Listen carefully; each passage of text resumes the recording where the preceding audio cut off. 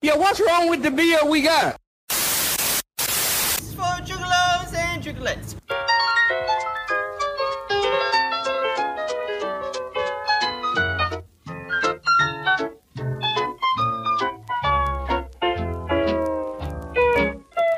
You are now listening to the Best Friends podcast in the world.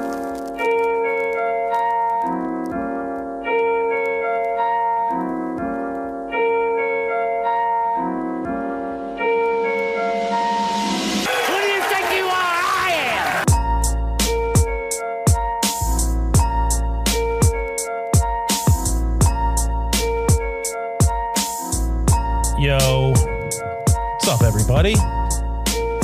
Dan, you notice anything about me? Yeah, man. I don't want to say this the wrong way. You been working out? I'm looking pretty fucking decent, right? Yeah, man. I heard you've been. You had some new medicine from Russia. Yeah, I've been. All right, so all right, cat out of the bag. I've been hitting the roids pretty hard. You know, not to brag or anything. Because of the roids, right? Yeah, because of the roid. Well, no, it's not a roid. There's all right. So Dan went on and on last week about my hemorrhoids last week, and not hemorrhoids, guys. It's a herniated disc. So suck it, losers. So now I'm getting just Jack Diesel on some steroids, some medical steroids, and yeah, you look yoked and looks slightly irritated. It's a shame because it was hemorrhoids. I know there's some great THC cream that you rub up on that shit, man. It'll be gone like that. I like it. I just want to say this right now. I'm not going to be rubbing your hemorrhoids, Tom. This is the best friends, but it's not the best friends podcast. I rub my tushy. Yeah, we'll see. We'll see how much whiskey I can put in you.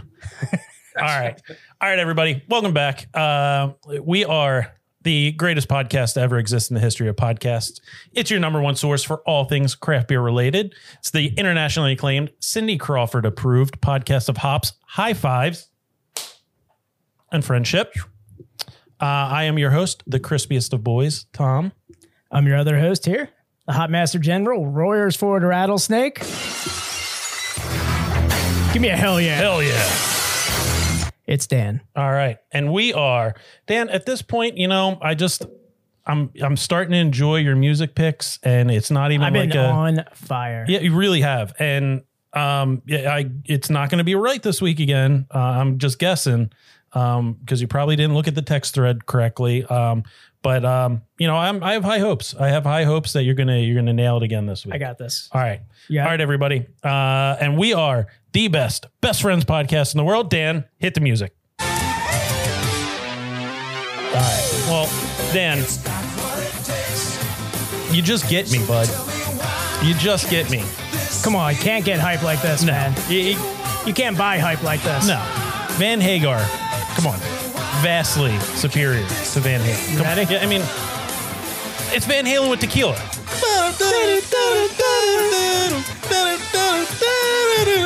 Yeah, Tom.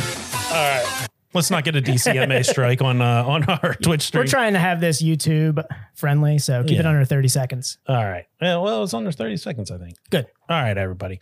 All right. So welcome back to the show. Thanks again for, the people who are joining us live on stream. Thank you.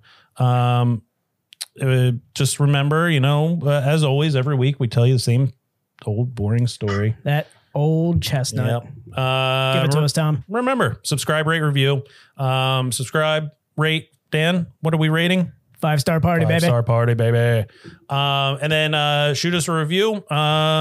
Give a good review, win some beer. It's that simple. I don't know what else to say. Have we sent out the beer to previous winners? Not yet. Not yet. No, yeah. We're so sorry. Yeah, we'll get there. It'll happen. All right. We gotta. I'm hyped for this episode. I'm really excited. I am. I got to hang out with these guys for a little bit the other day when picking up beer, and I got the juices flowing for this one. So got a healthy buzz. Yeah, let's rip into this and get these guys on and start going with this thing. You heard them earlier. They're ready to come on this podcast. All right. So we are joined tonight by the head brewer, Andrew Foss, and part owner, Ken Correll at Human Robot. Guys, thanks for coming on. Thank you. We need our own music. Yeah! I can do this. Yeah, what's wrong with the beer we got? I don't have any other music for you. We'll go through the soundboard as we go through. The this. beer we got drank pretty good, don't it? There we go. Yeah. Budweiser? No, not that. Not that one. Not that one. All right. In a pinch. In a pinch. We're In a kind of pinch. more Cheech and Chong, but well, I am. Yeah. Indica, sativa. Oh man, Well, today it is the Indica hour. Yeah. it is. Yeah. What were you blazing today, Dan? I'm a sativa guy myself. Yeah. Dan has something called jet fuel. Yeah, I know Rocket Fuel. Rocket Yeah. Fuel's like that good sativa leaning hybrid. But I'm kind of like sativa in the morning, hybrid through the day, and now of course we're in the Indica hour at West Coast 420 and after is kind of it's the Indica hour. I like that. It's like the magic hour. Hey, I'm gonna step out. You and Dan can just have your own podcast here, and We're all about the beer on this podcast. All right, I'll run this podcast after this. all right. we're gonna talk about the human robot weed podcast. Yeah. All right. So before we get into everything, guys, remember we're a part of the Hopped Up Network. The Hopped Up Network is an ever-growing group of independent beer podcasts. Let's go check out all the other podcasts on their on the network at www.hoppedupnetwork.com. There we go. Boom. Great plug. All right. Tom, you're on fire on this I know, episode. man. It's just a little less painful this episode. A little easier to sit for you today. Yeah, I don't think I'm going to be squirming as much in this one. That's good. That's good. Yeah. I'm glad the roids are helping with the roids. Jesus God. All right. All right. So we're going to get into some human robot beer here. So we're going to start off with, I guess, Ken, you would say the human side of the brewery? The human side of the equation. Yes, I like is. it. All right. So we're going to do the Hellertau pills from Human Robot. Dan's going to tell us a little bit about that before that, you can follow along with the beers that we're going to be drinking tonight. And if you want to go back and listen to any other episodes and see what beers we drank on that episode, you can check those out on our Untapped page at Untapped. Oh boy. Oh, geez. There it is.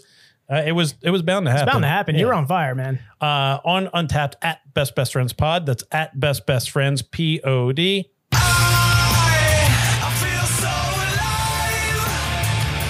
Yeah, that's POD. Yeah, you guys POD fans over there?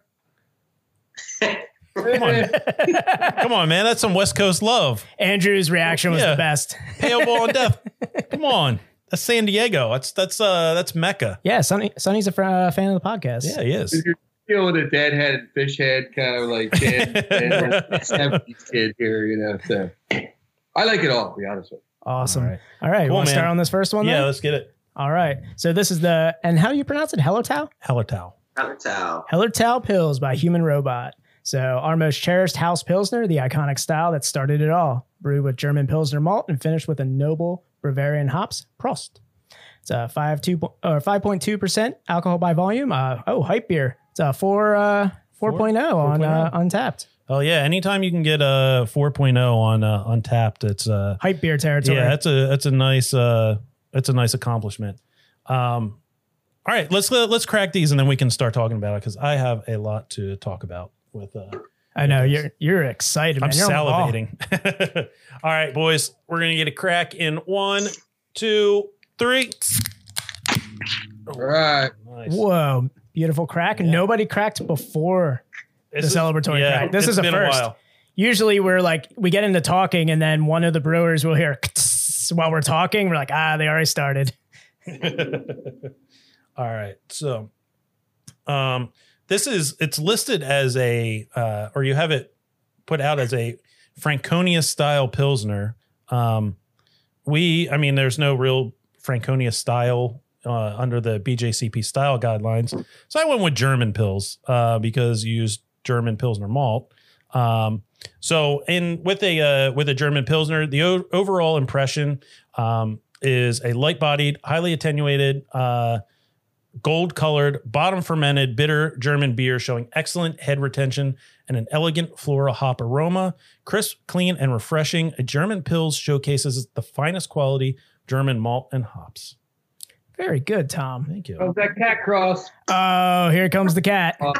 on the catwalk. Man, this is a super bright beer. Great aromas right off the top. I was expecting, due to the glass that we have, great head retention. We'll get into that a little bit. But before we do that, boys, cheers. Cheers. Sláinte.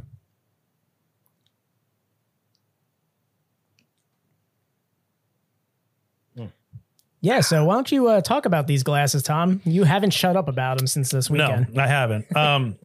So I'll let Andrew and Ken tell us a little bit about what makes these glasses special. So we're drinking the what was the name of it, Andrew? Stange? Oh, Stange, yeah. Stange glass. It's a German word, so I'm probably butchering it, but we call it a Stange. So, Ken, what was you got these made and there's etching at the bottom of it? There is. So we got them made, actually. We're going to have a Kolsch we're going to release in the next couple of weeks. So you guys actually have the early drop on this. This has been teased a little bit on Instagram, but we're just in love with them. And it's what we're everything, every Pilsner we drink in-house, pretty much we're drinking from them. So if anyone's familiar with Duvel, when you pour Duvel, you have that little hurricane that comes up. So Duvel has a small D that's in the bottom of their inside of their glass. And as the carbonation kind of spins off the D, it creates that little, they call it the tornado. Spins off the D. So what we did is we put a little HR, we put our logo in the bottom. It's kind of like, you'll see Andrew's shirt. It's the square part of that within that. So what we have is the action of the carbonation comes kind of flying off that nucleation point on the bottom of the glass and just gives you amazing amount of bubbles, keeps it super clear. I think when you were in there, I was talking to you about the one day I poured them to test them, and I poured it and I left the beer for an hour. And I came back and the head was still on the beer and it was still firing bubbles from the bottom. And I was just amazed. Yeah, this is something to behold in person. I know. It looks great. I'm looking at this like a lava lamp. And what's funny is we were super proud when we opened to have the glasses that I have in my hand, which is kind of like the beer. We ordered a glass. It was the wrong glass. We ended up using it for a can glass. And then we kind of figured out, we asked them, oh, what's the beer stock glass? Because of, you're going to do a pour pills. You want to call beer stock a little bit. So this was the beer stock glass, and we were enamored with this for particularly our Pilsners. And then this glass came along, and we kicked this one to the side. Yeah, this is a really, and Dan and I have spoke ad nauseum on here, ad nauseum about our affinity for glassware. We proudly showcase it in a lit case behind us, and my case isn't as lit as Tom's. No, isn't definitely not. This one is definitely more lit. I guess literally and figuratively.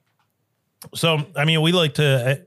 I know, at least for me, I'm pretty sure I can speak for Dan, but anytime I go to a brewery to pick up beer for the podcast, I'm always looking at glassware. Like, oh, do they have anything cool? Like, or any cool like TQs or anything? Yeah, anything unique. And this definitely ticks the boxes for me here. This is going to be a cool glass for me to enjoy. This is a good one. We may or may not have ripped off some changing robot mechanical things for some glassware last year. We're going to talk about it a whole lot because we did not get a cease and desist, so we're going to try for that again sometime. But you'll see what we're talking about. So let's get into this beer. I knew we had to do a Pils because from everything that we've heard about Human Robot, it's always like lagers and Pils. Like that's what they just crush, is that style, lager and Pilsner. They're the lager and Pilsner brewery. So it was a little, it took me back a little bit when I was like, oh, what beer should we do? And you were like, oh, we have this hazy IPA. And I was like, what? But I knew we had to do a Pils because that's all I ever hear about you guys. And it's kind of not the norm anymore. And it's nice that we're doing the house Pilsner. Yeah. So this is kind of like the staple of Human Robot in terms of your Pilsners. Yeah, we pretty much have that beer all the time. If you don't, it's because, I messed something up usually. That's not necessarily true, because if I'm being completely frank, we always plan to brew some hazy beers and some pilsners and lagers. What's amazing at this point is the pils and lagers are selling out faster than the hazies. You love to if see we it. haven't had it in stock, it's more because it's sold faster than was expected. And, Andrew will always kind of, be self-effacing and say like, oh, it's not. He makes amazing beer. So if anything's his fault, it's because it's so good. And people just want it. That you can't keep it. Yeah, you can't keep it in. So let's talk about this. I mean, what makes this one, what made this one become your, like the house Pilsner, the one that's always on tap? I'm not really sure. I mean, we kind of, we rotate a lot of beers, but we do have like 2 Czech style lagers that we keep on tap. And then we have pretty much 1 IPA we try to keep in stock all the time. But I think it just, by the second time we brewed it, we pretty much have beers on tap that we like to drink. So, and we like to drink this. So what, can you explain to us what's the difference between the German style Pils and the Franconia style Pilsner? Sure.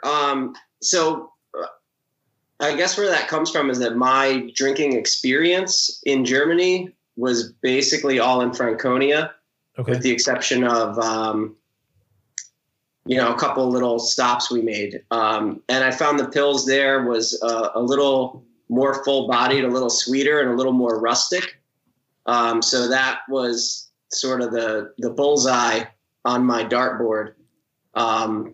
Because it was the one that I really had the true experience with. And I'm like, well, I can work towards that as a legitimate target, No, I can definitely kind of gather what you're saying with regards to like the Franconia. It definitely has a little bit more of like a sweeter body to the finish on it than like a traditional German Pilsner would be a little bit drier. So this has a little bit more body to it, which I do thoroughly enjoy. And I've just been staring at this glass the entire time I've been drinking it too. I'm just like, yeah, this is a really good beer. And it's just the bubbles, man. I'm like that fish in Finding Nemo, just likes bubbles. The bubbles on that thing are crazy. You could sit there the whole day just mesmerized by it. Yeah, I don't know if it'll pick it up, but you can see.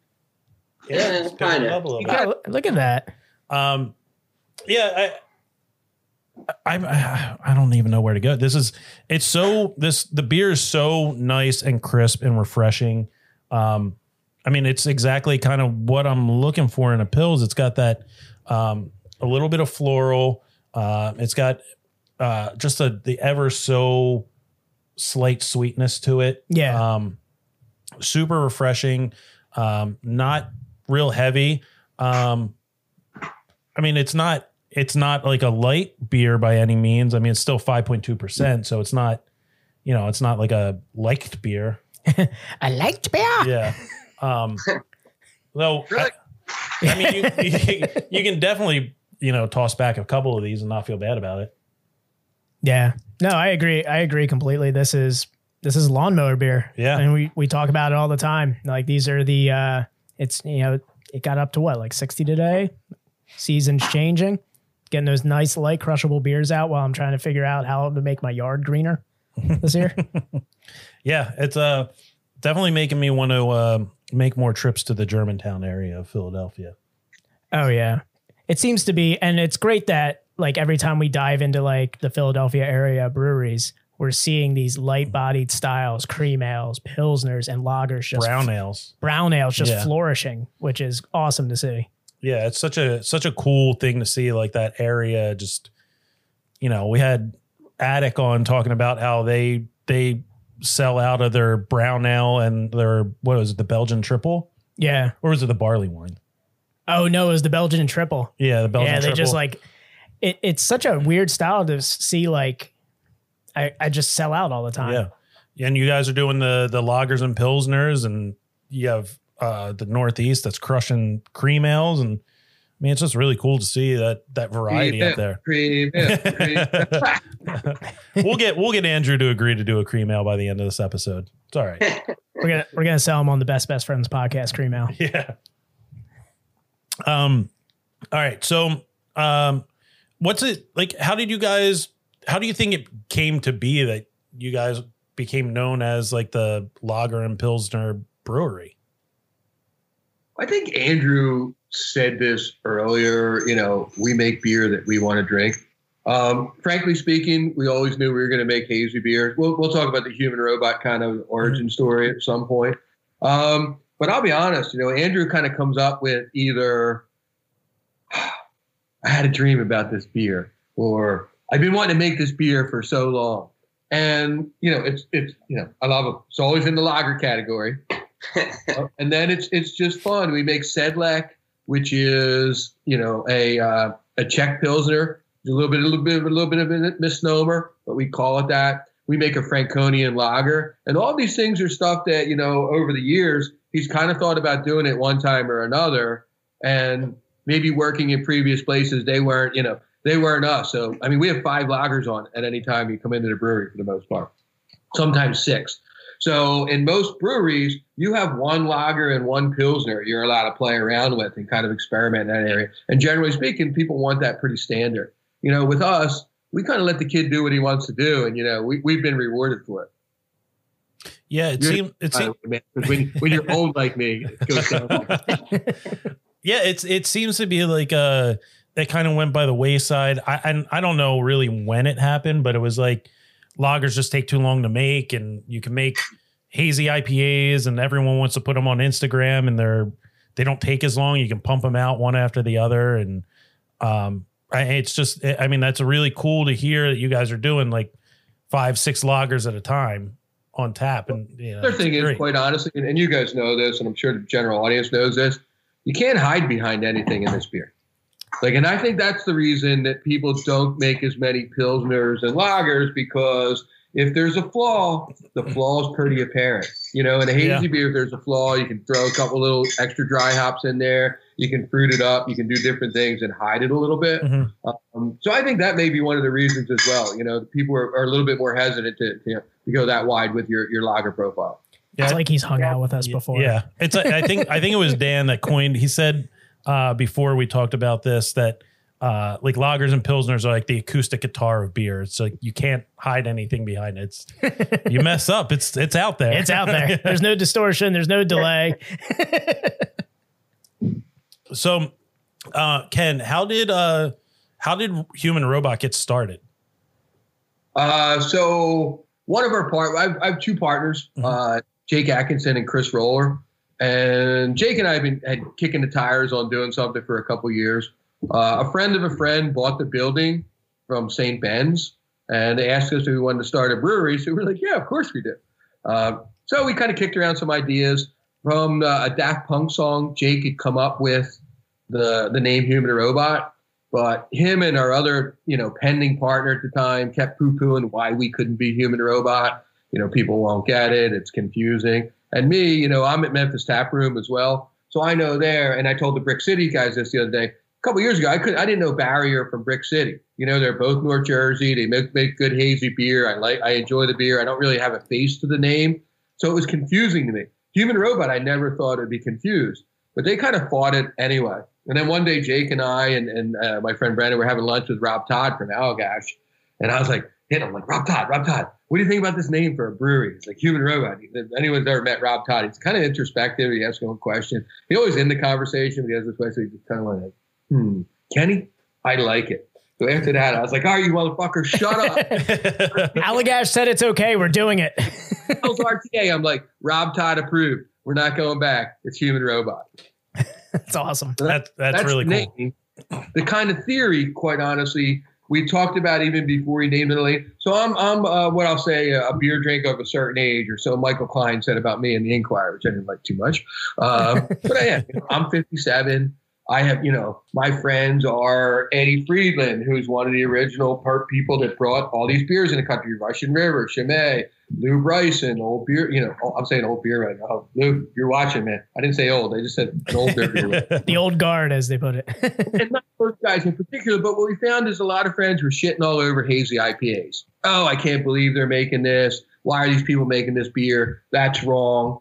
consequently, I have a daughter who went to a little school in Belgium, and then she went to UC Davis to their brewing program, has been working in California. But I would meet friends of hers in college and then out there, didn't really know what maybe an Anchor Steam was or a Sierra Pale Ale. And these what I felt were truly foundational beers. And I don't even want to get into like the Belgians and Wursteiner and all these German beers, but things that you really should know as an American craft beer drinker. So I kind of thought that maybe we could do something where we bring these worlds together. And that was what we aspired to do. And, so far, so good.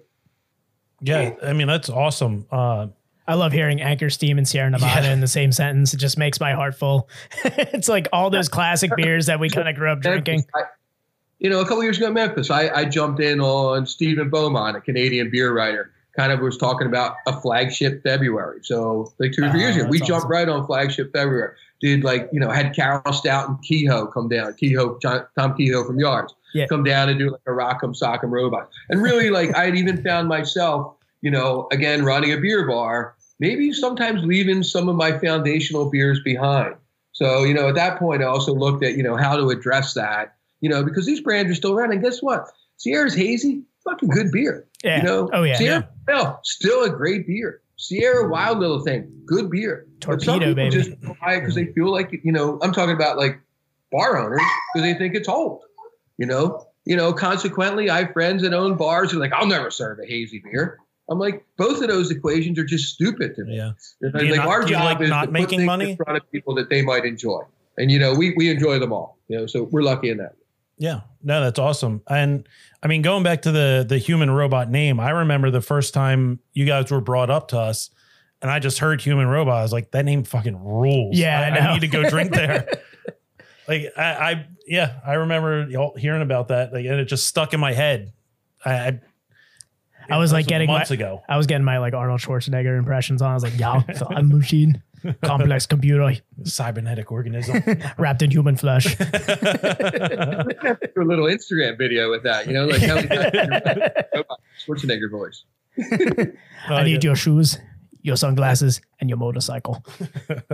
Dan and I are both label shoppers, and this is a killer label for the style. I think you kind of nail it with the style on here. The old.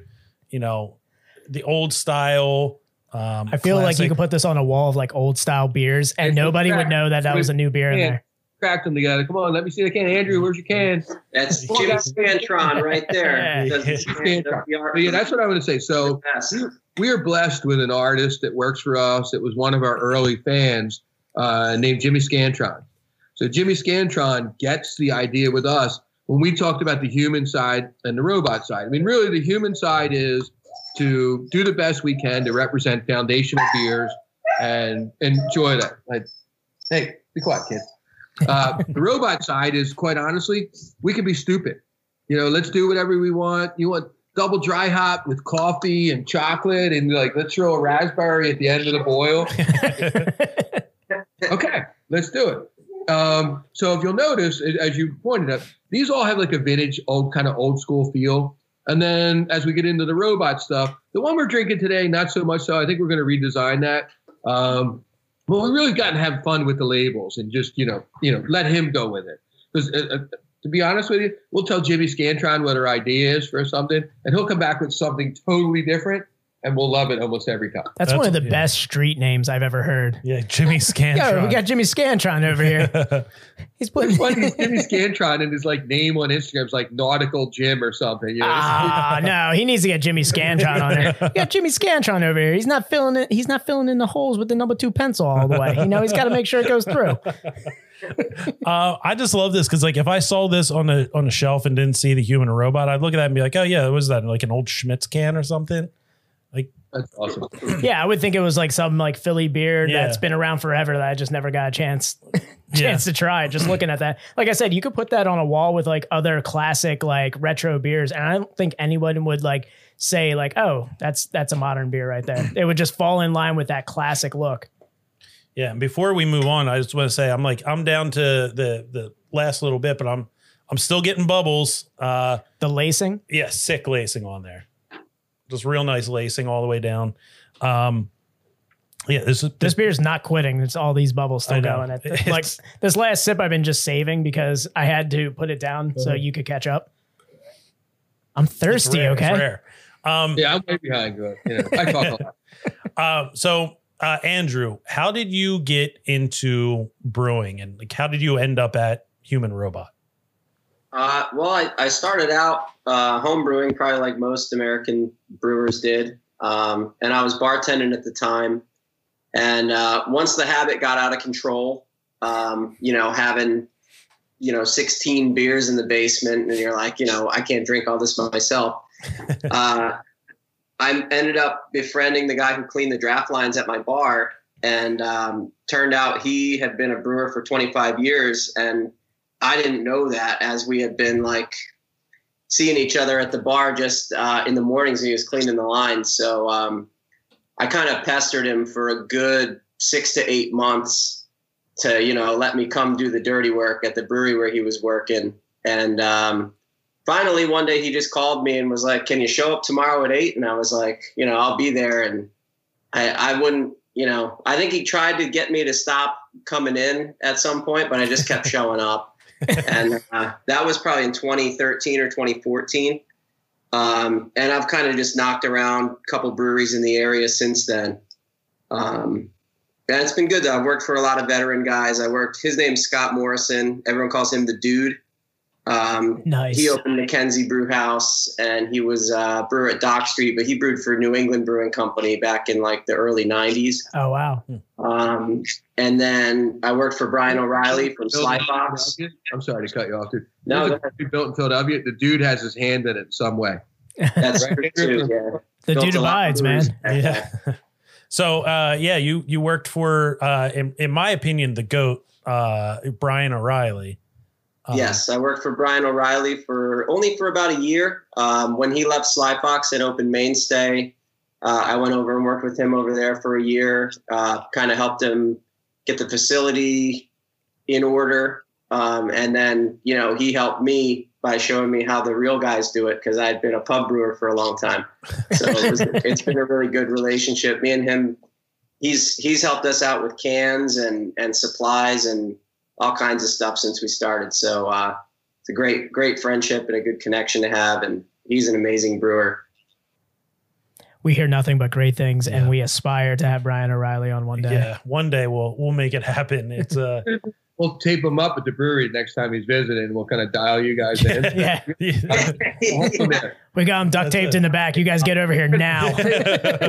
Mostly human beers with Brian, I'll tell you that. Hey, yeah, we'll keep it 100% human. Yeah, we're local to. We're about, what would you say, about 5 minutes away from the Sly Fox production facility. Yeah, we've been living in the Sly Fox vicinity our entire lives. So we have had a lot of Brian O'Reilly beer in our lives. Brian O'Reilly was like a gateway beer for us. Mm-hmm. Like, all of his beers at Sly Fox were, those gateway beers that, if we weren't getting them legally, we were getting them illegally at a young age too. So wink. Yeah. College. So how did you get to Human Robot? How did that come about? Well, I met Jake I met Kenny a few times over the years delivering beer to Memphis when I was working for other breweries.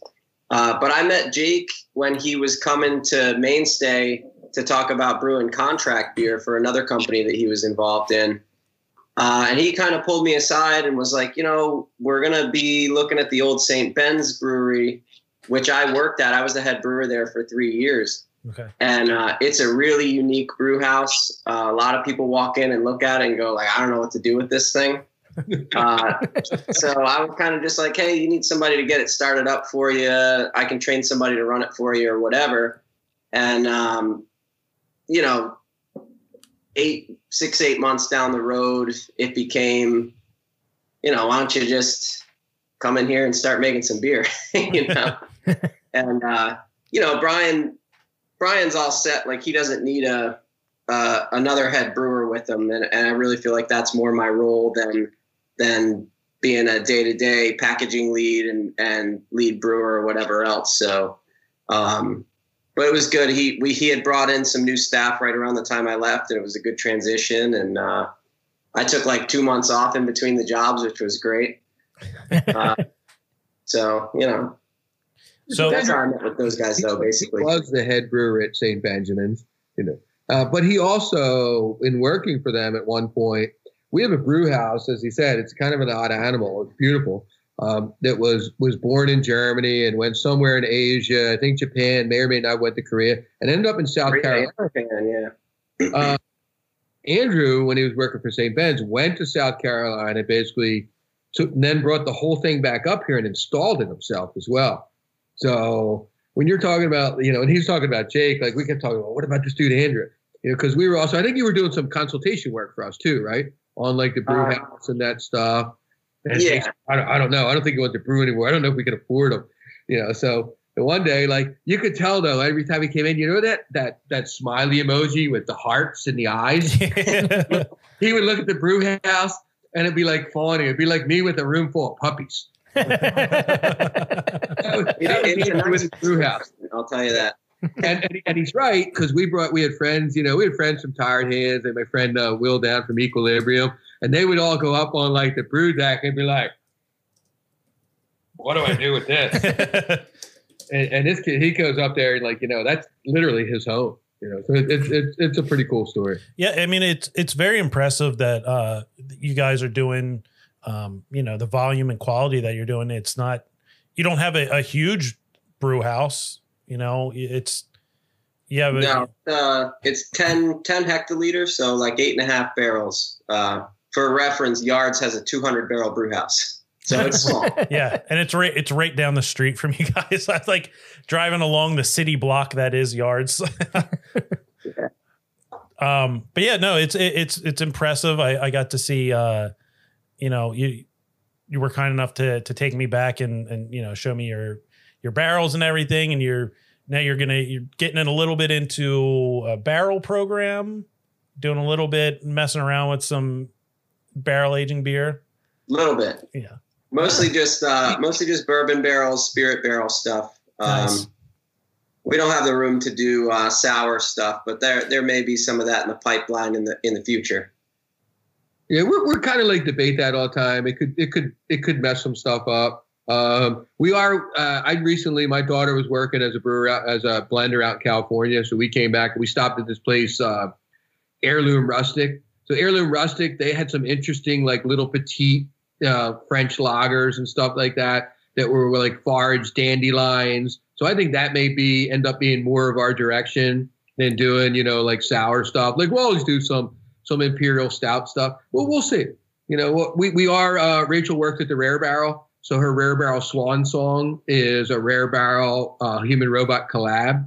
So we do have some Rare Barrel sour beer in top that we're going to kind of blend the beer up with an IPA that's still to be made. We've got a couple months with her before she moves on to, she's going to work at Burial down in North Carolina. Oh, that's awesome. Burial's great. So I think that's that. So we will do like some kind of play with sour there. But even that, quite honestly, scares the shit out of us, because all you need is that beer to open and, you know, one of those cultures to start flying around the brew house.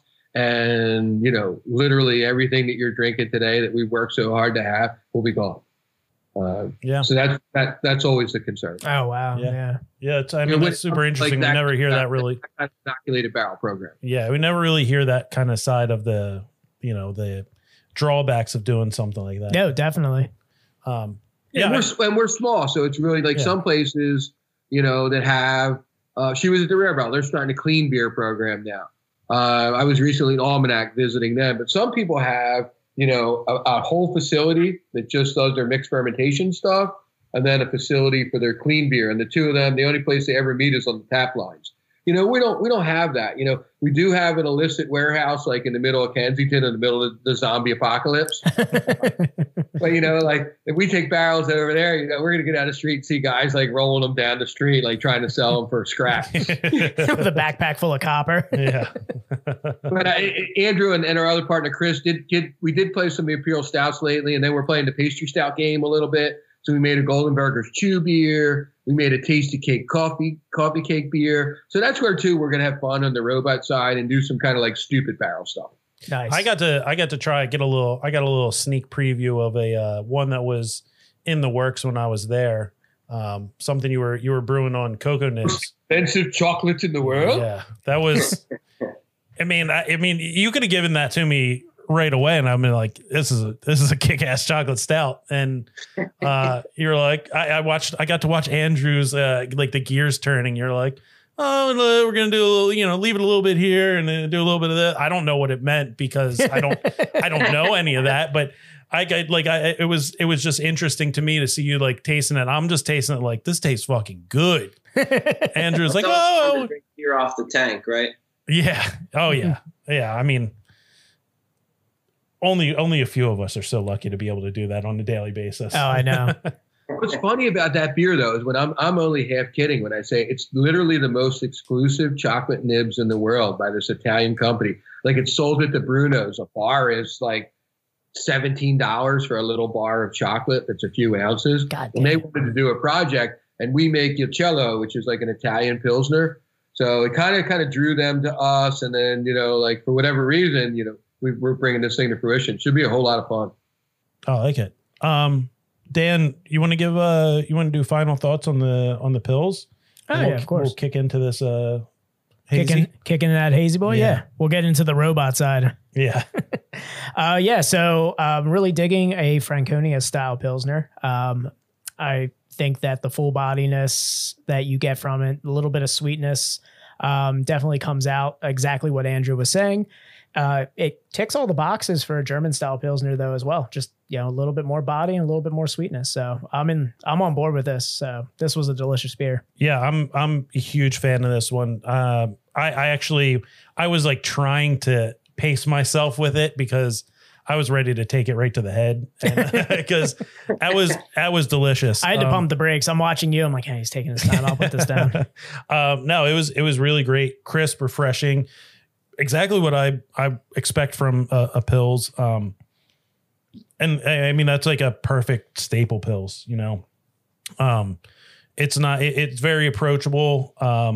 It's like I feel like that's like the kind of perfect beer for someone that isn't a craft beer drinker, the person that comes in and just associates every craft beer with a hazy IPA. Like, oh, I don't like my beer too bitter. And it's like, all right, well, this is also craft beer. Yeah. You want this type of staple beer in your lineup. Right. Yeah, and to be honest with you, we have a couple beers like that. We have a Czech 10 Plato that's just amazing. A Czech semi-dark. And I find like it's sometimes people come along with an ancillary member of their party. I'm not into craft beer. Like, what do you think about this? Oh, I really like that. Yeah. So I think you're right on point with that. So the Hallertau and then like the Czech beers are always the ones that I'll put in front of someone like that.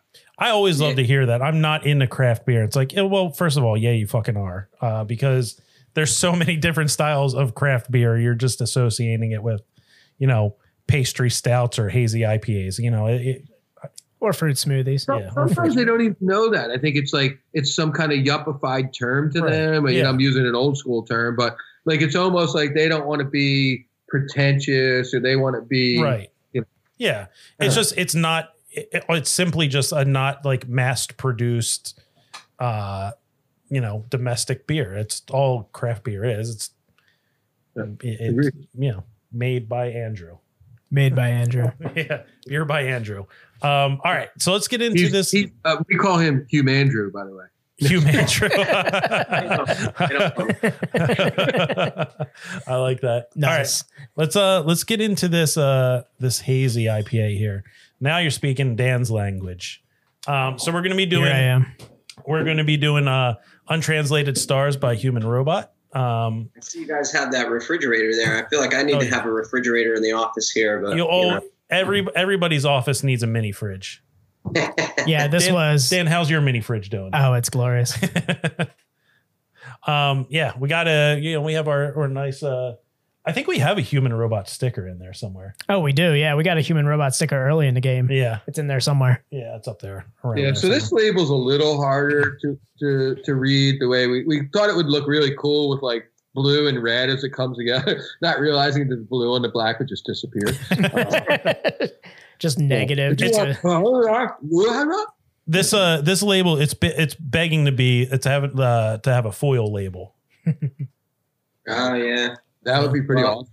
I think we're we working on shouldn't burden Jimmy Scantron with the responsibility for this either. I think this was like Jake on what's that? It's pre-Scantron, I think. Yeah, I think it was pre-Scantron. So. All right, so we're going to be doing Untranslated Stars by Human Robot, and like I had mentioned earlier in the show, if you want to follow along with the beers that we're drinking or any past beers that we drank on past episodes, you can follow us on Untapped at Best Best Friends Pod. It's at Best Best Friends POD. I love a nice POD power ballad. There's 4 more drops, guys. Don't worry. Don't worry. That's not the end. Don't worry. You thought you were over with POD. It's just beginning. Look at that gold foil glass. Oh, look at That's that. great. Do I see foil around the top too? Hand wash only. Oh, you want a little artois there with the gold rim. Oh, you fancy.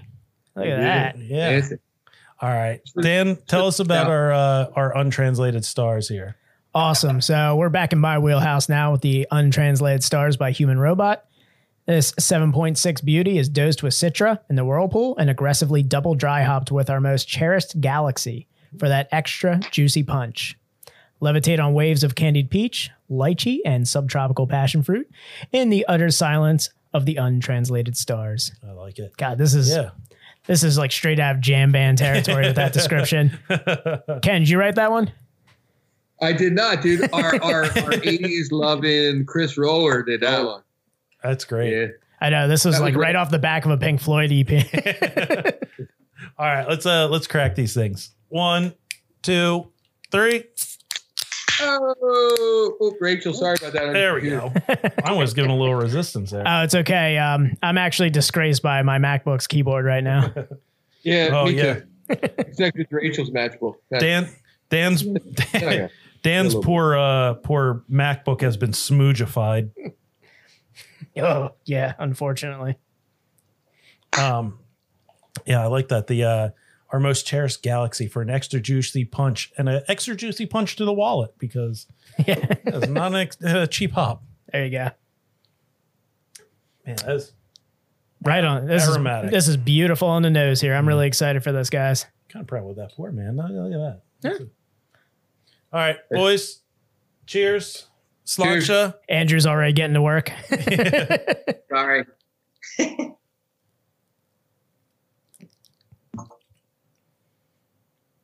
Wow, that's surprisingly creamy. It's got like a real nice mellowness to it. What was the base for like the malt? Were you guys using like oats with it? No oats in this beer. It's just it's Pilsner wheat and a little bit of flaked barley. Oh, okay.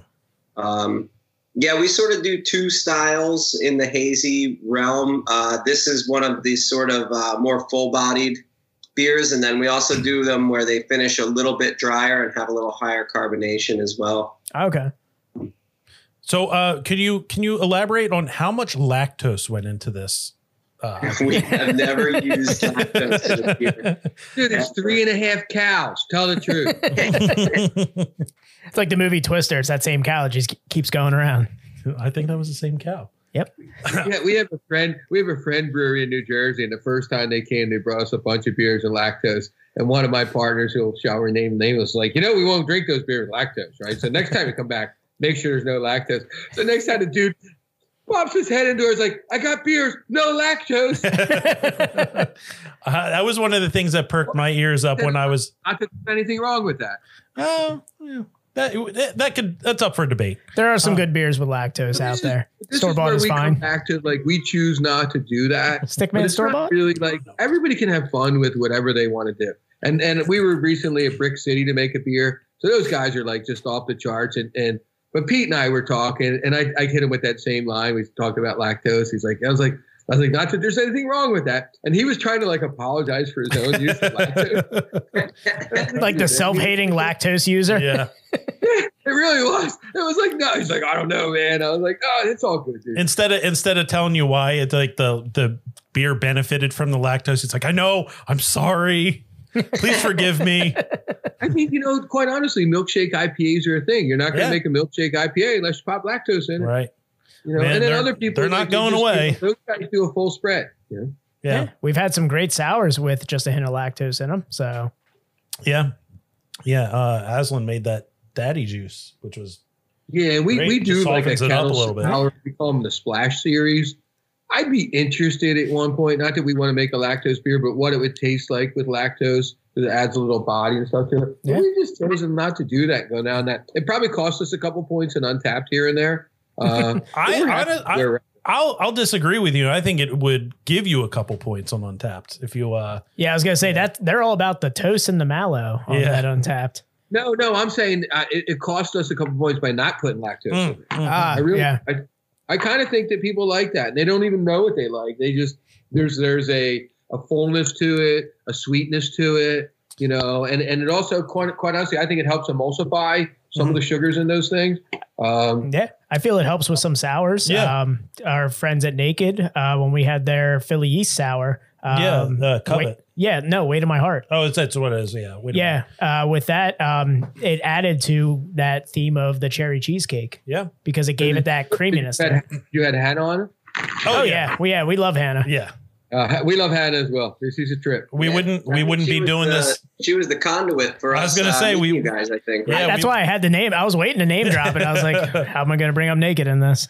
Yeah. That's funny because my daughter's over there. The one who worked at Rarebrow worked at Free Will at like 19 or 20. So she knows Hannah from like way back in the day. Yeah. Hannah is, she's something else. I mean, one thing she is a fantastic brewer. Oh yeah, totally. Yeah, but great arm wrestler too, from what we hear. From what we hear, I don't. I'll just have to find out in April when we visit the brewery. Yeah, she's been bionically repaired, so she's part robot now. Right? So yeah, she's like 1/100th cyborg. Yeah, she's Naked Robot. Well, oh man, there you go. We just gave you your collab because he had arm surgery. I can't remember. Yeah, she did. She had some like tendons. That's when they put in the robotic parts. Yeah. That's right. We just gave you your naked human robot cream ale collab. Yeah, Naked Robot. Yeah, awesome. There you go. Just like a Terminator with like the pixelated part right here. Andrew's head start spinning around. There's a little bit of like steam coming out of those ears over there. He's writing it down. Lager gospel. Yeah, I like it. Oh, there. Love to see it. Yeah, back to the lactose. I mean, I'm by no means a lactose fan, but it does serve its purpose. And you know, like we mentioned, that Aslan beer I don't think it would have been the same without the lactose. It wouldn't have been as enjoyable. It mellows it out a little bit. I just think people tend to go a little overboard. But then at the same time, you just love to hear a brewery. And especially when you went to go visit Human Robot, one of the first texts you send over goes, "Hey, guess what? They're a lactose-free brewery." That's pretty funny. Yeah, that perked my ears up. I was like, oh, I like these guys.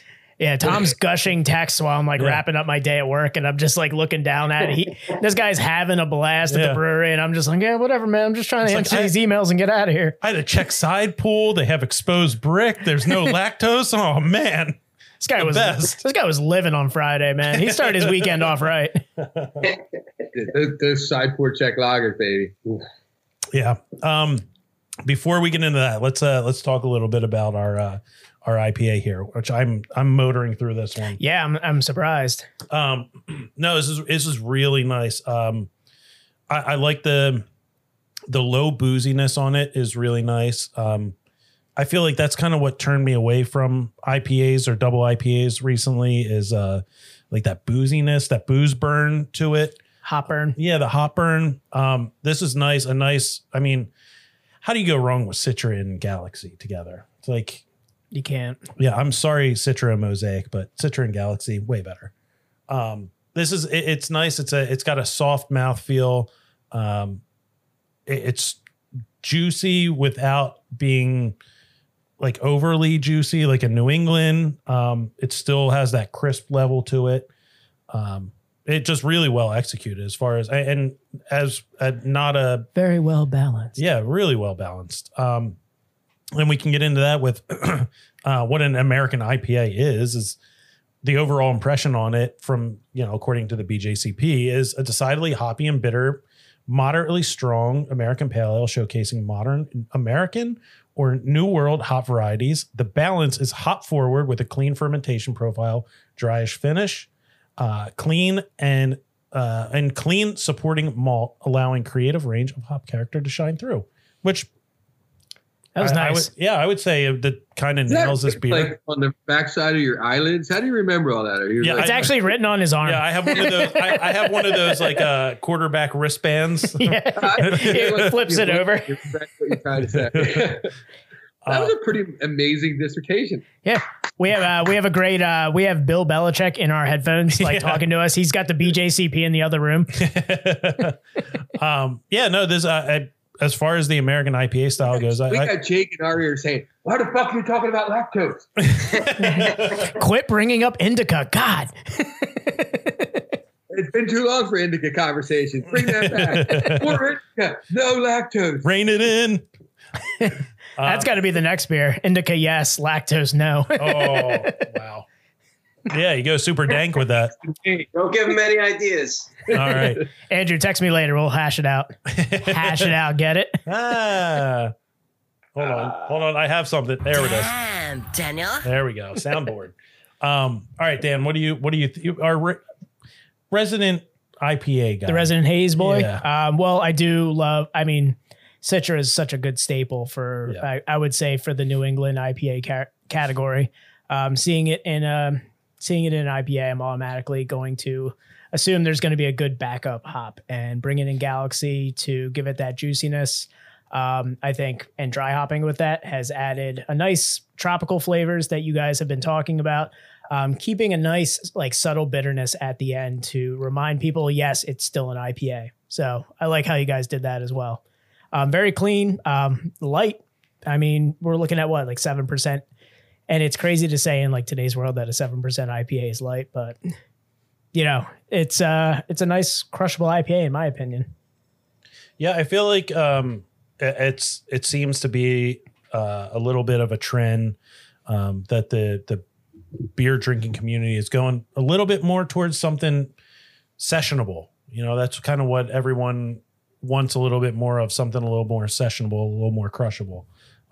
Which I'm all for, because I don't want to sit down and drink one beer and be like, well, I feel like I just drank 12. Yeah. If I have a go-to beer, I always say when I put on a description at Memphis Tap Room, it's the only beer in the world that I want, and I'm on a desert island. It's like, you guys familiar with Taras Bulba? Taras Bulba is from De La Seine.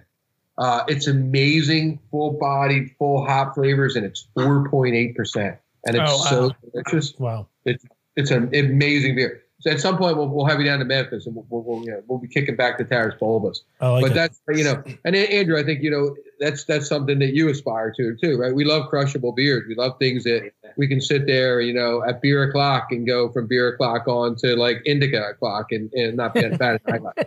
Yeah, I'm a lightweight, so I love lighter, lower alcohol beers.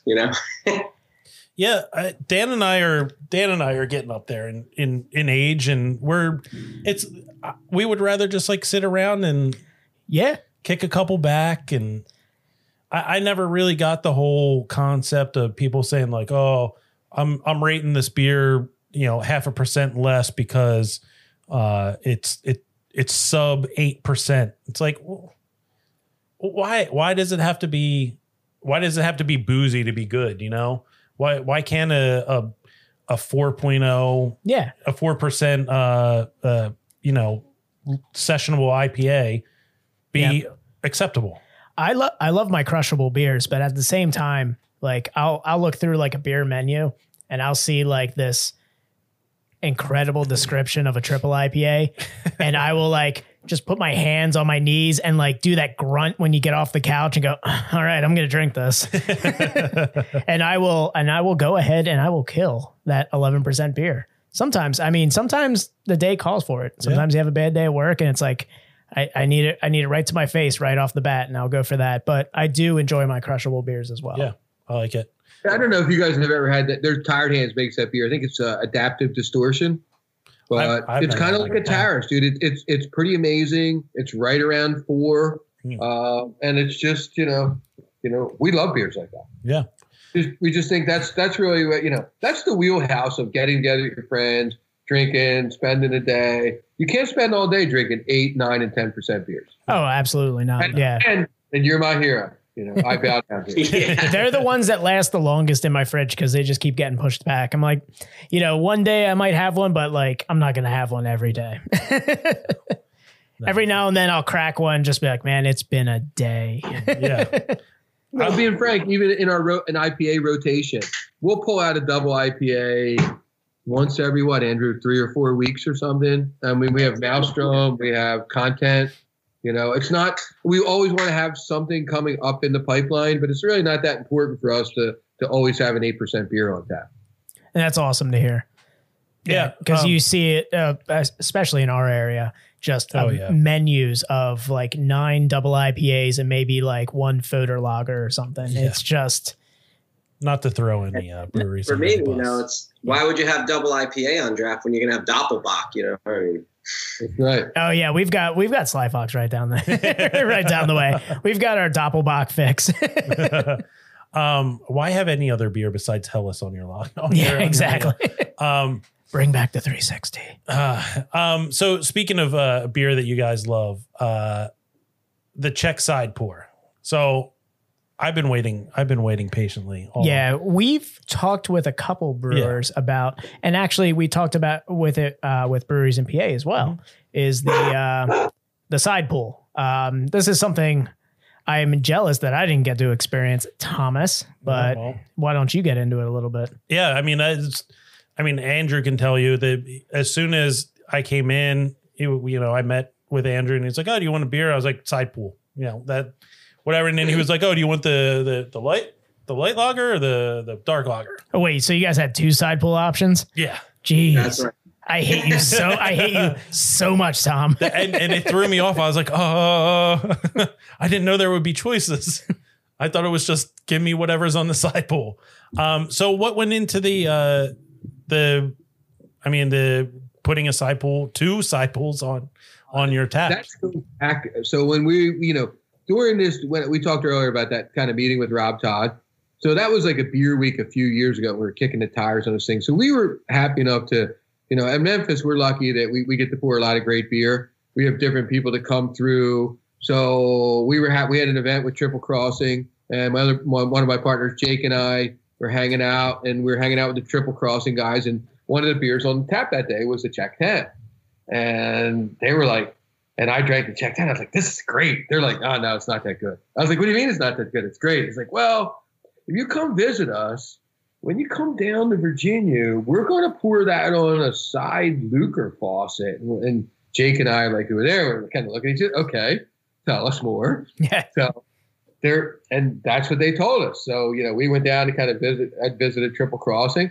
But Jake and I looked at us at that point, and we knew that when we opened, no matter what, we were going to have one of these side pour faucets. And the weird thing is, as much as Philadelphia is a beer town, at one point somewhere on like Head House Square, there was a bar with a side pour. There wasn't a goddamn side pour faucet in the city of Philadelphia.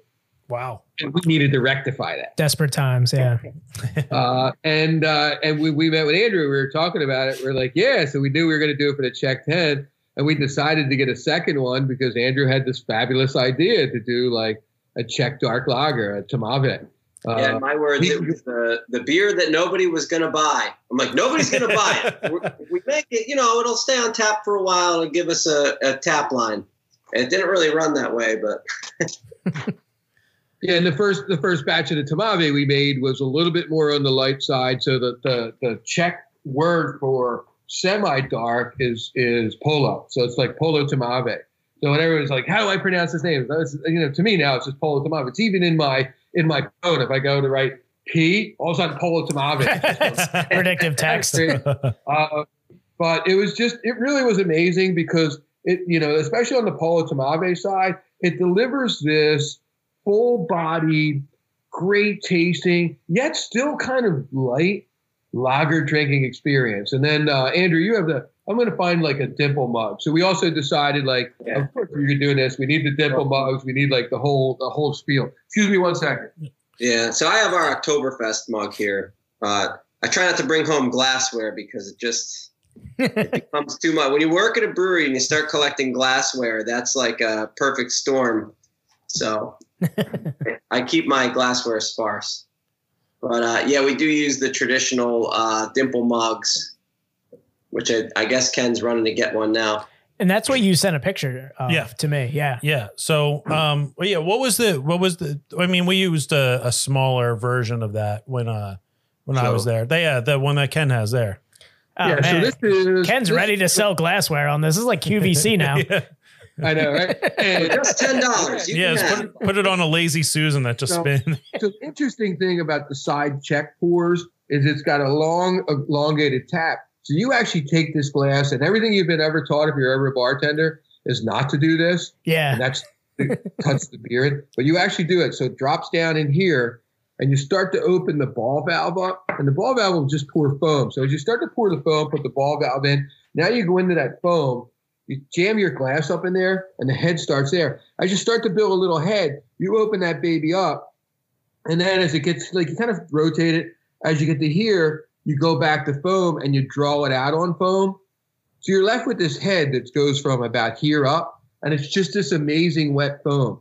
And the thought is your beer actually never gets oxygenated because it sits under this cap of wet foam.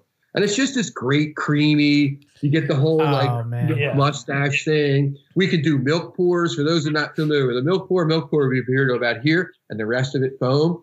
In some places in Europe, like the old people would get that and they would get a spoon and that's how they would have their daily bread. But it's really been up a little lot. carb intake right there. I actually learned the other day that we have, and I don't know his name, we have a milk pour guy. You have a milk pour guy. We have a guy. So he came in the other day, and the bartender was working, and he ordered a check 10, and he just handed him a glass of beer, and the guy was like, "What? It's not a milk pour?" And then one of the other bartenders came in and was like, "Oh, that's the milk pour guy. He comes every day, gets a milk pour." And it's like, you don't see that in the United States. You know? The milk pour guy. The milk pour guy. Somebody freaked him out the other day because they came in and asked for a half milk pour, and they're like, "We know the milk pour. We know the pour. What the hell is a half milk pour?" I'm like, I don't know. Half the head of a milk pour. Yeah. They're like looking up YouTube tutorials on how to do this. They're like, "What the fuck's a milk pour?" It's what they would call in Philly an extra. Extra. So they'll call that like a Kensington shaky hand.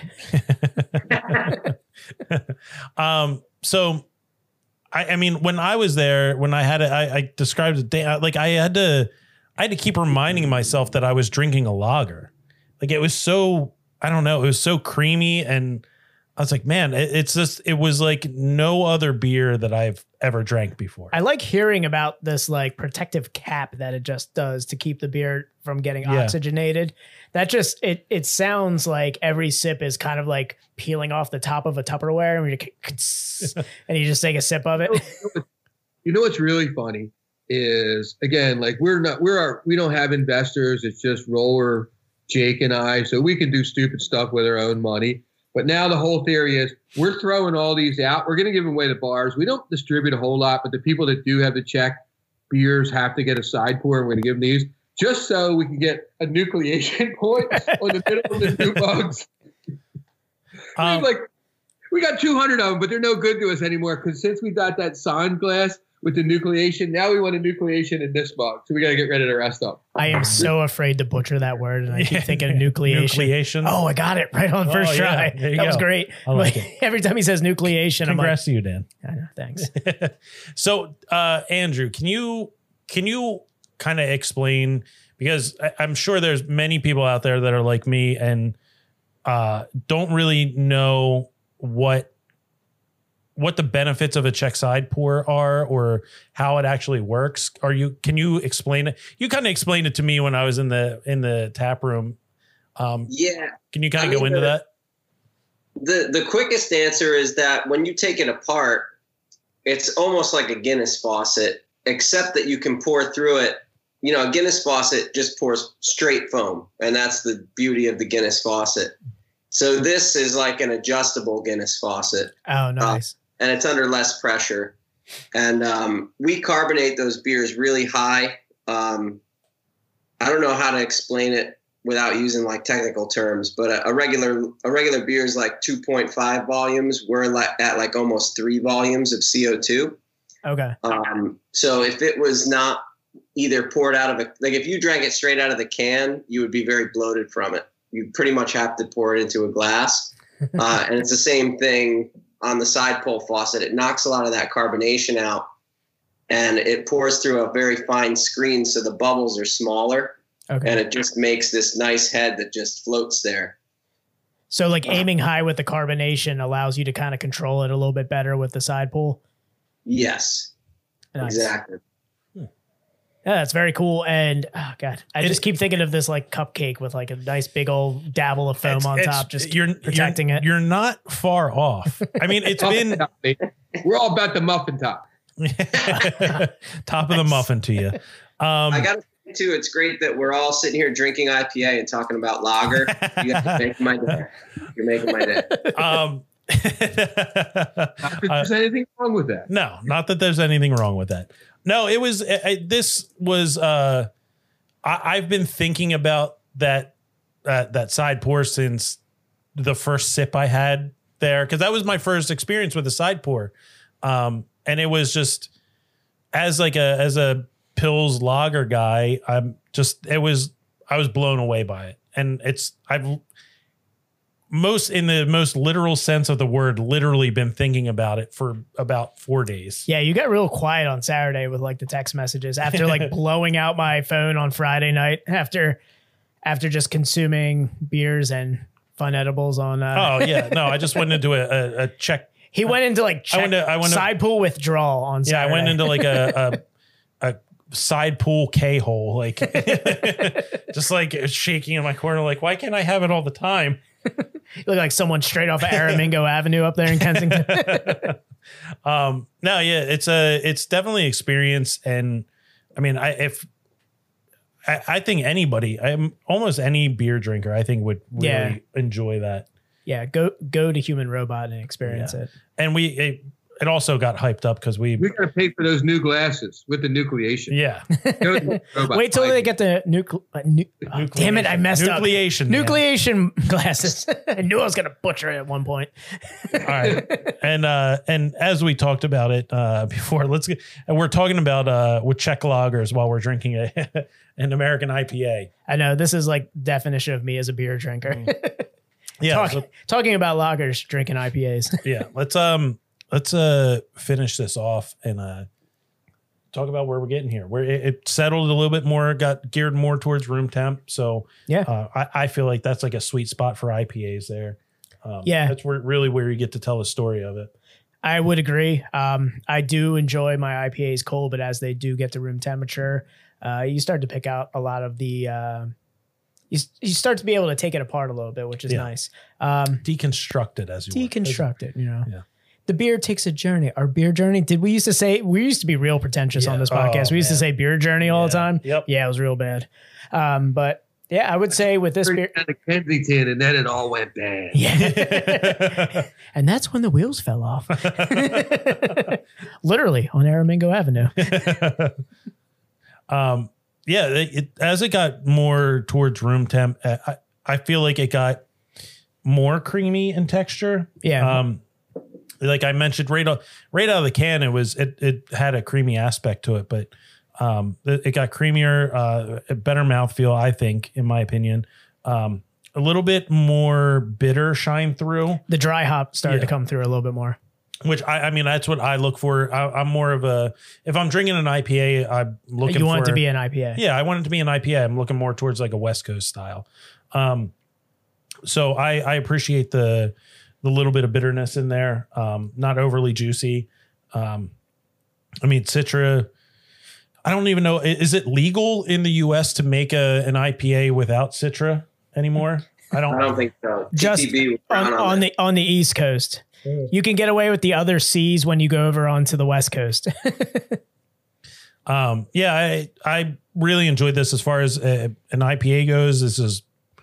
I had to stop myself from drinking all of it, and it really enjoyable. Little high alcohol for my liking, but I'm a low ABV kind of guy. but it doesn't drink boozy at all. No, this is right in my wheelhouse for IPAs, I would say, in my opinion. Nice bitterness, really cut through it, room temperature. Really got a chance to taste how, Citra and Galaxy kind of danced with each other at the end. So I would say, at 7.6, this is something that I would definitely have in my wheelhouse and enjoy on, after work on a Friday night. Maybe have one, maybe have another while I'm building that fire out in the backyard. I like it. Yeah, definitely a good fire beer. Good on you guys. 2 for 2. You guys are batting 1,000 right now. I love this brewery. I'm going over there and I'm getting a side pool. You have to. We're almost out of time here. Dan, you got I was gonna say we usually bring up this topic, but I feel like we already talked about it here. Did we? I mean, he worked for him, but it might not be the same answer. Yeah, we always like to ask this at kind of towards the end is really, and this is kind of geared towards Andrew, and I think Ken could also answer this too. Like, what is the brewer's favorite brewer? We always want to know, oh man, who is like the inspiration, or like it doesn't have to be like the inspiration, but could also be like current too. Yeah, like if you want to bring up somebody who's like current right now, who's just killing it, or if you just want to talk about somebody who kind of like you're hyped on. Yeah, like a brewer that's like doing stuff. You're like, oh man, I'm hyped on whatever beers he's putting out. This is unfortunate because we have to talk about a brewer who isn't currently brewing beer anywhere. But the dude has been sort of like my guy for years at this point. He's mostly known as a sort of a Saison brewer. First person I talk to if I ever have a question about something that's happening with beer or whatever else. That guy's my man. He's the best. And I keep pestering him to go start brewing somewhere, but he just won't do it, But I spent a lot of time with him brewing, and he sort of, without really brewing a lot of lagers, we brewed a lot of Belgian stuff with him, and he sort of started my real affinity for noble hops. So the German varieties, Czech Sots, and then to a lesser extent, stuff like Styrian Goldings. When that stuff hits the kettle, it's just unreal. And having the experience brewing with him was probably the most formative thing. But just having a close relationship with him, it's somebody to bounce stuff off of, and it's somebody who's really influenced my brewing a lot. And then other than that, I work for Brian, and he's... Wait, hold on. Yeah, wait, we never got a name on this first one. We're all like, who is it? You were giving this great intro, and then we're like, oh man, this guy sounds amazing. Any brewer over 40, if I say the dude, they know exactly who I'm talking the dude. Okay. So it's the dude that you brought up before. Okay. I kind of figured you were going to bring him up. Like, what is his history? Like, who has he kind of... So I always say his dude, he's my dude, So his dude is Phil Markowski, who's the head brewer for Two Roads. Okay. Oh, all right. And that guy is a legend of legends, Yeah, so Two Roads is they're killer. Like, believe me, going to a party at Scott's house and having him have a keg of my beer there, and Brian and Phil are drinking there. It's like one of the things where you're just embarrassed. You're like looking and saying, is he pulling beer off of my keg, or is he getting a can? Damn, he didn't drink the beer off the keg. The anxiety. It's like big, one of those shoulders of giants kind of things. You're standing around like with big shots, and you just feel like you're 3 feet tall, and you're just like, these guys, So I feel like I've had a lot of doors open for me working with Scott as well, which has been really formative for me. The dude abides. Yeah. What about you, Ken? Locally, we're going to stay in the lager world. Probably, not even the lager world, but the stuff that the Forest and Maine guys are putting out. Love those guys. You know, they're friends. Plus, you know, they just put out an amazing lager recently, so everybody knows them for the saisons and some of the kind of more interesting stuff that they do. The lager was just great. I need that pub beer in a box. Nationally, I think if we're aspiring to be someone, it's Notch. You know, Notch is actually just starting to distribute in Pennsylvania. But if you like your lagers and your other stuff, we just think that they're killing. Huge respect for those guys. Huge. I mean, those beers floored me when we got beer from there. I was blown away by their beer. Where's Notch out of? I was up in Maine. Salem, Massachusetts. Salem, Massachusetts. Ah, nice. Witch country. Yeah. Sweet. Yeah, man. Forest of Maine. We keep hearing it too. Like this isn't the first time. I can't wait to get that pub ale in a box. I want beer in a box so bad. We got a box at the Robot. We drink only our own beer, generally speaking, at the Robot. We'll taste everybody else's. The fucking box is the shit. Yeah, I've heard nothing but good things from everybody. We need to make beer in a box. We need to make the trip out there and buy a box to just have in the studio here. Yeah, just right here in the fridge. And maybe that'll finally get them to come on the podcast because they don't answer anything. We're gonna slide in their DMs again and just be like, "Hey, you awake?" Yeah, every brewer says to have you on. Please come on. Well, you know what? Please answer. Please reply. They're artists too, so I think it's kind of hard to do everything. You know, we're lucky in that we have our brew team, but then we have a couple other ones that kind of help catch stuff, and he's good at like answering stuff. But it's kind of hard out there when you're really worried about, you know, what the beer tastes like. And they're especially that it's a small operation. Yeah, yeah. I always hear that they're a small operation, but they have such a variety. Yeah. And just, I've seen some of the variety on like social media posts of what they have. Beer in a box. I know, Tom, they put out a hazy double IPA and it looked pretty banging too. I know. Sorry. I didn't mean to upset you, Tom. All right. And before we wrap this up, last question, desert island style of beer. You know, Ken already brought it up. Not just any kind of beer, the style, not like I can't even pronounce the beer that I'm not even going to try. I'm so bad at just it. Whatever style. What's your favorite style of beer to drink? If you have one style of beer to drink on a desert island, what is it? I'm the boring guy. I would have either Helles or Pils. I've never brewed a Helles at the Robot. It's not boring. It's consistently delicious. Helles. And I'd probably go with some kind of like table beer. Yeah. You know, the one I talked about, that Taras Bulba comes out as like what they classified as a Belgian pale ale. But like I said, it's like 4.8. Yeah, that's like a blonde ale or something. Yeah. Got that table one beer. time I had the pleasure of going out to Saison DuPont when Tommy Arthur from Lost Abbey and Port was brewing a beer there. Ooh. And it was kind of funny. And we had a bunch of other like Philly guys there, like my friend Tom from Monk. And we're around, and all of us are in the Saison DuPont place, and we're drinking their pills. Nobody even knows that Saison DuPont makes the pills, but it's the best freaking beer. It's just amazing. That's a beer I've only ever heard of. I've never had it. Yeah, but it was so funny to me the first time I went there. I was like, what do you mean people are drinking the pills? Why aren't you drinking like the Saison? And then I had the pills. I was like, oh. I get it. I just want to have we need to do a whole podcast of just Ken name dropping. Yeah. I just want Ken's stories. He's like, oh, you know, this guy from Allagash and this guy from Lost Abbey. What do you know? I mean, that's part of being, quite honestly, you know, being in the business 15 or 20 years, you know, some of my friends, and I know other friends from in the city, you know, like Tom Peters and those guys, it was a very small world.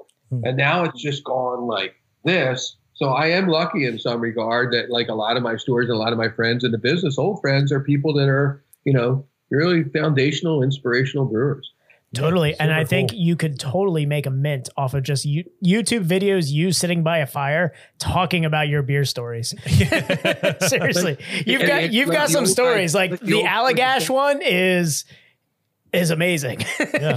It's hilarious to hear. I'll tell you a story one time. We'll do it another time about being at the Dole in Eastern Belgium when guys my daughter went to Middlebury up in New York and we were taking her over there. But Rob Todd came in Greg came in from like Blue Note and like Delancey and because they all went to the same college and we all just hung out there. But this guy just kept bringing bottles from the goddamn basement. My daughter was like 20 at the time, turning to me, she's like, "This is like the Hotel California." She's just playing the Eagles. Holy shit. That's hilarious. We've got some stories, you know. That's what man. happens when you get old. That's all you got. All you got left is your stories. I'm just saying, man, on your social, Stories with Ken, just sit in front of a camera and just talk about these stories. People would love to hear these. Yeah. Have the producers ring me up, and my people will talk to your people. I mean, I'll bring a camera over. I'll just set it up. Yo, talk, man. It's a way to get Dan out to the brewery. I know. I keep hearing about these indica, and I think I heard 500 milligrams. I'm a little taken aback by that. Yeah, check. I may or may not have been walking around with a package in my pocket when Tom came and said indica 500 milligrams, but that's just rumor. Check side. Jesus check Christ, side pours. yeah. Check side. I'm not at 500 level. I got shit to do today. No, there were 20 of them in there, but still, it's a pretty hefty dose. Oh yeah. There you go. All right. Yeah, I think that wraps it up. Yeah, this has been a lot of fun, guys. Thank you so much. Thank you so much for coming on. Yeah, this was so much fun. Guys, Human Robot Brewing, go check them out. 1710 North 5th Street in Philadelphia. They're in the Germantown location. I mean, Germantown. We're actually, I don't mean to correct you, Tom, but we're in Kensington. Oh, you are in Kensington? Germantown Avenue. Okay. Well, like Germantown Avenue runs a long way from the attic, like kind of the top of it where Andrew lives in Germantown. We're in like the lower part of that in Kensington. Okay. Nice. I'm not from the city. It's so confusing. It's all confusing to me. Kensington, man. I put it in my GPS. I got a lot of history in Kensington, man. Pop Skate Park, man. I put in some hours there. You know Pops? Yeah, I put in some hours. I helped out there, volunteered as part of the building in there and everything too. So yeah, cool. Put in a lot of hours there. So you got to come back to the city, man. I know. I gotta come out of retirement in the skateboard culture and get back into Philly. Yeah, we're through this podcast, we're Dan and I are just like, oh man, all these cool breweries popping up in Philly.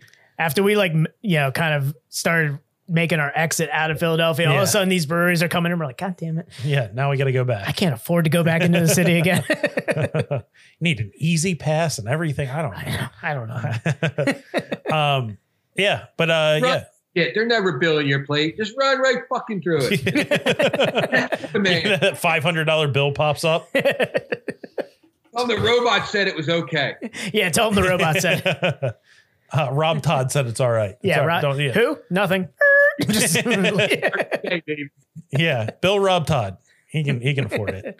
All right. So, guys, again, thank you for coming on. This was a real pleasure. Thank you for sharing your wonderful beer with us. We're gonna get some stuff out of the way here. Wrap this up, guys. Just remember, subscribe, rate, review.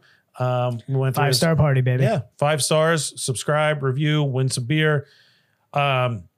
If you like the episode with Human Robot, we have a full catalog online for you to go back and listen to all of our past great guests. You know, we've had a lot of great PA breweries on. Yeah. So Warwick Farms, Attic, Stickman, Levante, New Trail. I mean, we've done some regional ones too. Yeah. You know, we've had Aslan on. We've had some other ones from out of state. Yep. So Mechanical. Yeah. We a little Joyzy. Yeah, a little New Joyzy.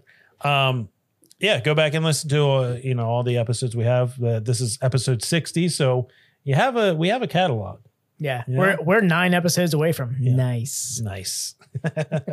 All right, guys, and then next week, it's not hashed out, but we might have Chris from Vault Brewing on. Oh hell yeah! Yeah, so might be Fellow going skater. I can't wait to talk. Yeah, we might be getting some Yardley on. So a little hoity-toity Yardley. Yeah, and then plugs, Dan. Yeah. So if you liked everything you heard and you want to follow us on social media, Instagram and Facebook is at Best Best Friends Pod. That's at Best Best Friends POD. Hell yeah. Also, we have an email address. Yeah. We have some people emailing us now, Yeah, which has we been do. awesome. So if you know a brewery that wants to come on, if you are a brewery that wants to come on, send us an email too. bestbestfriendspod@gmail.com. That's bestbestfriendspod.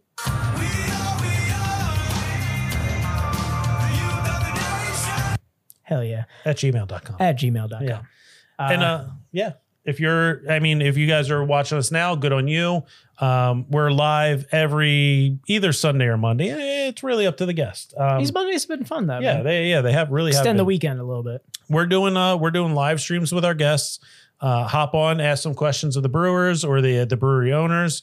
We're on Twitch every week. If you're not hopping on live, I don't know what you're really doing with your life. So hop on twitch.tv/bestbestfriendspodcast. That's twitch.tv/bestbestfriendspod. I am so upset you didn't play Southtown. Cast. Yeah, no, I missed it. Here you go. That's for you, Dan. Hell yeah. Yeah. Right. I guess we should plug our guest here Yeah. too. Instagram, Untapped. It's at Human Robot Beer, or actually Untapped is at Human Robot. And then their website is www.humanrobotbeer.com. And like I said, go out, visit them. You can sit in their outside area. Ship. What's that? Who else has a fucking pirate ship? We do. Yeah, you got a pirate ship. What? All right, man. Yeah, I mean, it's a pirate ship. It's You on left that out of your on text. the street. I didn't sit in the pirate ship. I got to If watch the it. ship's full, you can ride in the dinghy. I got to stand inside and watch everybody eat pizza. Oh man, I would sit in the pirate ship and make you sit in a dinghy and just be like, "Quit playing with your dinghy." But yeah, visit them at 1710 North 5th Street in Philadelphia, Pennsylvania. You guys have any events you guys want to plug? No, we are opening up. We're kind of going to run the full spread starting this weekend. We got today was the last day of our Vax clinic. So I think we're going to be opening up indoors by the end of the week. And then we also we call Bad Things Happen in Philadelphia Alley. Ooh, That's I kind of love it. behind the brewery. And we've got some things going across the street, some trash cleanups with the community of Sunflower. But, awesome. check us out on Instagram. You'll find out everything that's going on. Awesome. Sweet. And other than that, I think that wraps up. Buy beer so we can buy the new nucleated mugs. It's all Nucleated for mugs, guys. Come on. Get the good for the world. we Doing need your- the nucleation. Yes. Oh, that was good. He You like nailed that? it. Yeah. All right, Daniel. What do we think about these guys? Oh man, I don't even think there's a discussion that needs to be we done. These are- usually have a discussion. we have a little bit of discussion. I mean, green friendly guys. Yeah. They got check side pour. Check side pool, great beer. Yeah. New friends. New of the friends. pod. All right, you guys are new friends of the podcast. You can expect your welcome package in 7 to 10 business months. All right, Wow. boys. Thank you again, Human Robot. Go visit them. I can't say enough good things about them. I know my seething jealousy is just going to be increasing until I finally make it out there. Yeah, Dan's going to be hitting me up with weekly now. Like, hey, you want to go out to Human Yeah, what Robot? are you doing right now? Yeah, you up? You up? Yeah. So follow them on Instagram, see what's going on. Go out and visit the tap room. Guys, thank you again for sharing your beer with us and coming on and talking with us. We really appreciate it. Cheers. Thanks, All right, guys. thank you. Thanks, guys. Yep. All right, everybody. And remember, as always, Dan, I want you to remember one thing. I love ya. Always have. All right. And everybody, remember, it's not goodbye forever. It's just... That's right. One more POD drop. You guys thought you were escaping POD, and it just I never know. happened. You thought you were going to wash your ears out with some jam bands. Don't worry. We got one more POD song Yep. for you. And it's just like, Jeffrey Epstein thought he was escaping the Clinton family, and he didn't because they killed him. All right, guys. All right, everybody. Remember that happened because now that's I'm just going into like the motions there. Jesus all right, Christ, everybody. Tom. It's Best Friends Podcast, episode number 60. We out. See you.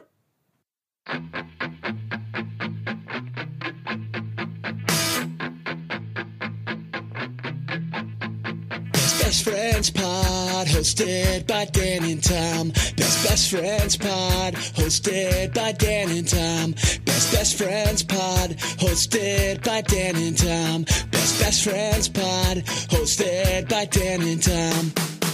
This podcast is hosted by two bros. So crack a beer and laugh at some videos. Superhuman jump through barbed wire bricks. Fuck this shit. Hang out with little lunchbox. Become a cluggalette. Sometimes I'm a stouty boy, sometimes lazy. And this podcast is both, so it's so up for me. Best Friends Pod, hosted by Dan and Tom. Cindy Crawford's a fan, how could you go wrong? So many pods up there, weren't the ones for me. Epstein is still alive and listens to Best Friends Pod.